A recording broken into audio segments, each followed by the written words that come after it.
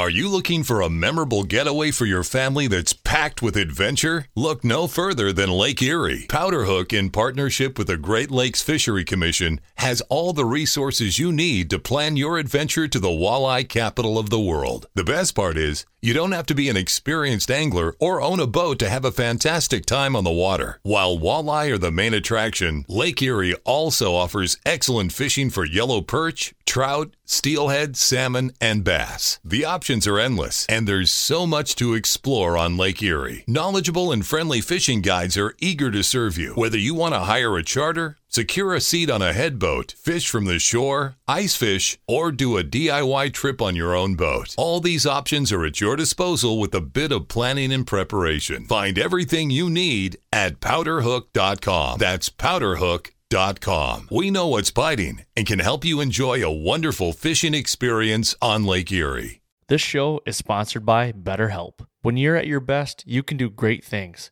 but sometimes life gets you bogged down and you may feel overwhelmed or like you're not showing up in the way that you want to.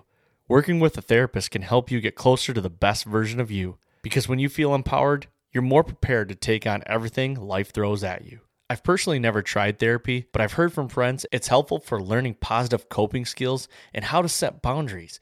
It empowers you to be the best version of yourself.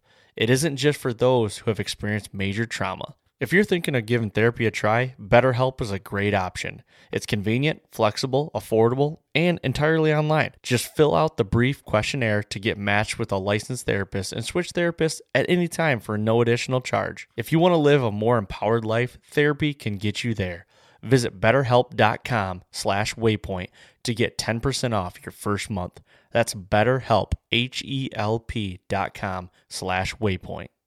Today, Gearbox Talk is all about muskie fishing, and we're getting knowledge from someone that's fished with some of the best anglers in the world. Who, me?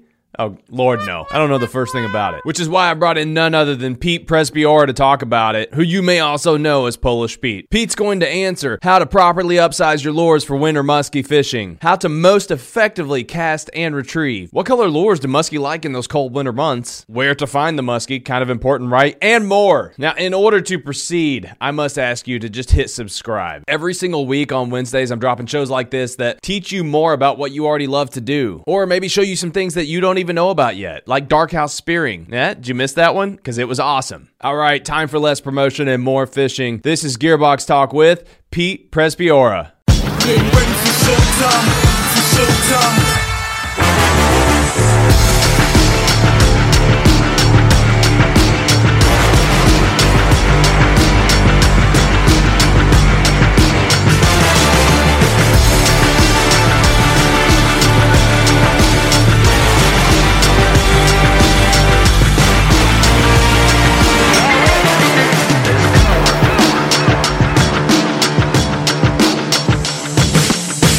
Presbyora, man, welcome back to Gearbox Talk. We're going to talk about something today that I know nothing about this, so I'm really excited about this. This is not a type of fishing I'm familiar with at all, so we're going to talk muskie fishing, and you're the guy, man. I'm excited to talk to you about it. How's it going?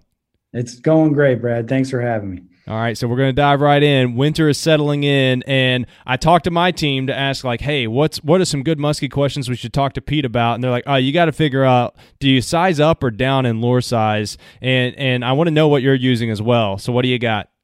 So basically, I've with my former job that I had before I started at Omnia, I used to work with a lot of influencers in the muskie market. So I'm very blessed to be friends with some of the best muskie anglers and most accomplished muskie anglers in the country. So to be honest, most of the time I've ever had any success muskie fishing, it's because I've been in the boat with those guys. Yeah. Myself, I recently got the bug. Last year I got to film a show with the Linders, who are my heroes, and go up to Canada and fish for muskies. And so I've learned a lot in the last few years personally fishing for them. But I can tell you that I get tips and tricks from some of the best in the biz, and they would definitely say, to answer that question, sizing up in the fall is going to be key to getting you that big giant ghost muskie bite that everybody's searching for in the winter. And what particular are you using? Do you have some lures you want to share? Or Sure. So before I go there, a lot of muskie anglers find the best success with giant muskies fishing live bait in the winter. And what they use is 12-inch plus long sucker minnows. So we're talking big, giant, as big as a small bass. That's crazy. Yeah, with a giant float. And it's like something you'd only see in saltwater. And that's a very popular technique used to catch wintertime muskies. But I'll also say throwing bucktail baits, right, which are just giant oversized inline spinners that every trout angler and even, bass anglers, bank beaten anglers their whole lives that run up and down the banks of a small stream or river. It's the same looking bait, just on a massive scale. And that bait has probably caught more muskies than any bait, almost probably as much as all the other baits combined in the artificials world of muskies. They call it the fish of 10,000 casts for a reason, because you literally can make 10,000 casts and never see one. That bucktail allows you to cover a ton of water. And usually I like smaller ones, like the Mepps Muskie Killer. I love that bait. Because one, I've got skinny arms, so I get wore out pretty fast trying to turn the blades of that big, huge bait all day long. And it allows you to cover a lot of water really fast. And that's the thing, is sometimes covering water is better than any other technique, is just really just making as many casts as you can in a day and just up your odds of getting bit. But that winter time in specific, that giant size bucktail is going to be what gets you bit. One other one would be a big jerk bait or a big giant crankbait. This one here is actually on the smaller side. This is a Jake. Then in the winter, a lot of people will troll or cast lures that are upwards of 2 feet long for a muskie. So to answer that question simply, bigger's better. It is like salt water. That's crazy. And you were talking about covering water fast, but I want to ask specifically, with the colder water and weather, what's the retrieve like? Is it faster or slower on the actual retrieve of the bait? Good question. Some of the best, most accomplished muskie anglers in the world, guys that have records and are known as gurus of this, will buy equipment that will literally break your arm, it feels like, trying to fish with, because they'll reel so fast. They're literally covering water as fast as they can and really trying to get a reaction bite out of those fish. I'm not 100% sure if it's because those fish are reacting just out of sheer, they're trying to gorge themselves to be able to winter, because most of the best muskie habitat is in the really cold regions of the country. So those lakes get really, really cold, and those fish go almost dormant in the winter. So they will they feed up on the biggest meals they can possibly get. They've been seen eating geese, big ducks. They'll eat another muskie that's half their size. That's crazy, man. That's pretty wild. I didn't know they eat geese. That's a new one for me. Again, I'm in Kentucky, not necessarily something I've chased after a ton. So I'm curious, though.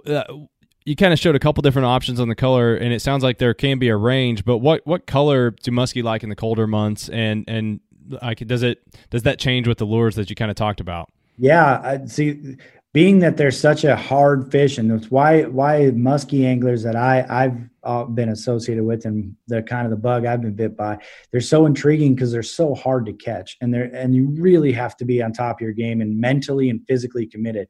I compare it absolutely to my friends who are big game hunters. I mean, it's sometimes they come back and they're just as excited that they didn't get to they're almost, their batteries are charged more from not completing the hunt to go next year, and they want to go even more because they want to put the pieces of the puzzle together and take down that trophy animal. Muskie anglers are going after a 4 foot long freshwater fish that's full of teeth and just the meanest thing that swims in fresh water. So honestly, you have to be open-minded when you're muskie fishing, and it doesn't matter the body of water. It doesn't matter the time of year. You have a lot of tackle and a lot of gear with you, and you're throwing everything from natural forage matching baits like gold colors to match walleyes, which muskies feed on. They feed on a bait fish in the north part of the country called a tulipy, or a white fish. So white colored and silver colored baits. to match forage that they're actually feeding on. But that could all go right out the window on any given day for any reason. They'll hit a hot pink lure. They'll hit a orange, flashy, crazy looking bait with chartreuse blades.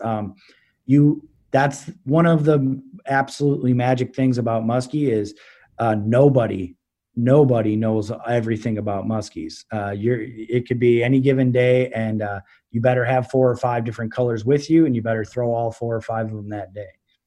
Oh, well, that's what I was going to ask you. Like, the interesting thing about your response there is, like, you mentioned 10,000 casts. So, Yep. like, it's a tough thing because, you got to throw so much, and you may throw all day, and then, at the end of the day, you get a bite. But, like, normally, if with bass fishing, if they're not hitting something, you'll switch, right? You'll keep trying until, but that's like a rapid fire process. Like, I've fished with my business partner, John Hunter, and watching him fish was like watching.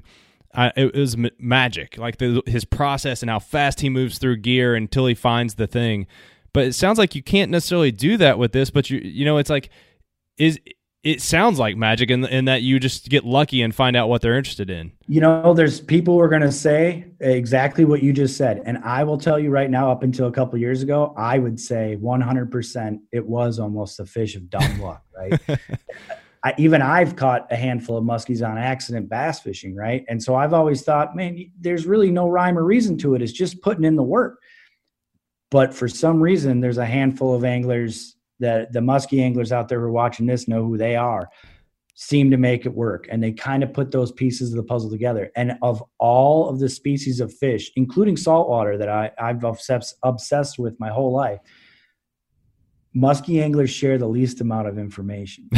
To them, it really is a trophy animal that deserves their respect. Deserves their respect. They're not big Instagram guys. They're not big, TV show guys. It's really a connection between them and those animals because they are huge. They're big. They're the biggest freshwater predator with teeth, anyway, that we've got in North America, and they're hard to catch. And there is some rhyme and reason to it, and if I ever figure it out, I don't know if I'll tell everybody like those guys. You won't come back on Gearbox Talk and share your secrets? I feel like I would, but I will tell you, last year I spent a week on a houseboat on the north end of Lac Seul Lake in Ontario, Canada, which is way up. It's hundreds of miles from any sort of civilization. And we were way, way up on the end of it. And I spent 5 days dark to dark fishing for muskies, sore arm, sore back. I saw some of the biggest fish I've ever seen in fresh water on that trip. And what I was doing, they would come up at the side of the boat when you were figure eighting, it's called. You actually stick your rod tip in the water and rip that big bait around in a big figure 8 shape, and they'll come up out of the abyss and just rip it out of your hands. And I had a whole bunch of follows. I didn't catch one muskie that whole trip.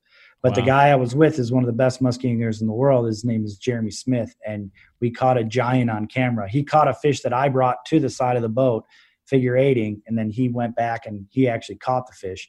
And ever since that trip, I've been more obsessed with muskies than I ever have been, even though I had such terrible success. I honestly get now why my friends that are trophy hunters, that are, more, hunters than fishermen, more than anglers, what gets in their blood. I get it now. I get it why they would hunt and want to go back next year, even though they didn't have a successful season the year before. Oh man, missing out or not coming back with something when you're hunting makes you want to do it tenfold more, especially if you saw something. Like now you're like, oh, it's out there, it's possible, for sure. I can totally relate to that.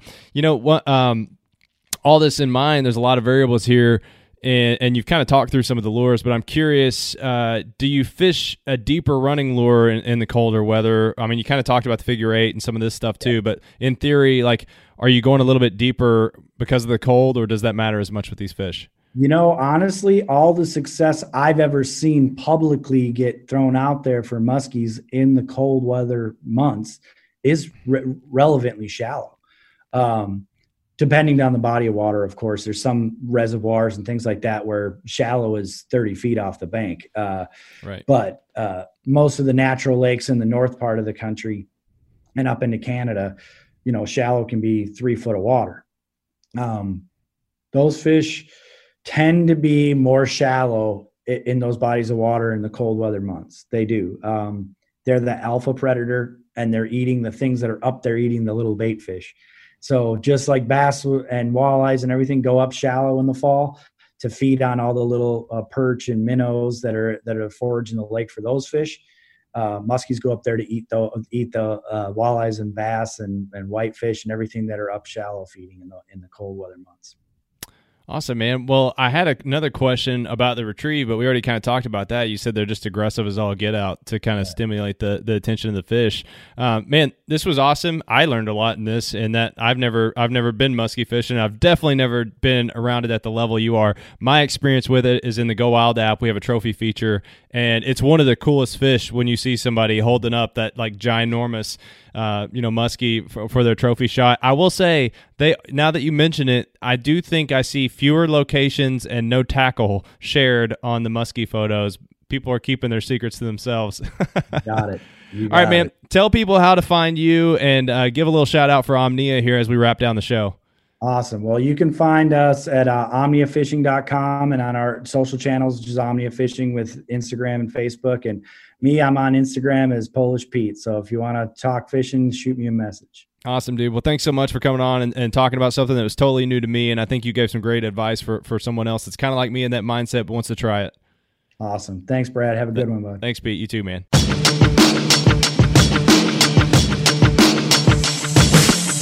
Thank you, Pete. As always, the gear mentioned is linked to in the show notes. Now, lately, a ton of this gear has been sold out, which is just the status of the outdoor industry right now. It's kind of hard to find anything. In fact, if you have access to ammo, tackle, and an RV, you probably have something worth more than your nerdy brother-in-law's investment in Dogecoin. Now, unlike cryptocurrency, Gearbox stock has not been featured in the Wall Street Journal to my knowledge, but it's still an investment that you should make. So please hit subscribe to make sure you're getting awesome content like this every single week. That's it for me today. I'm out.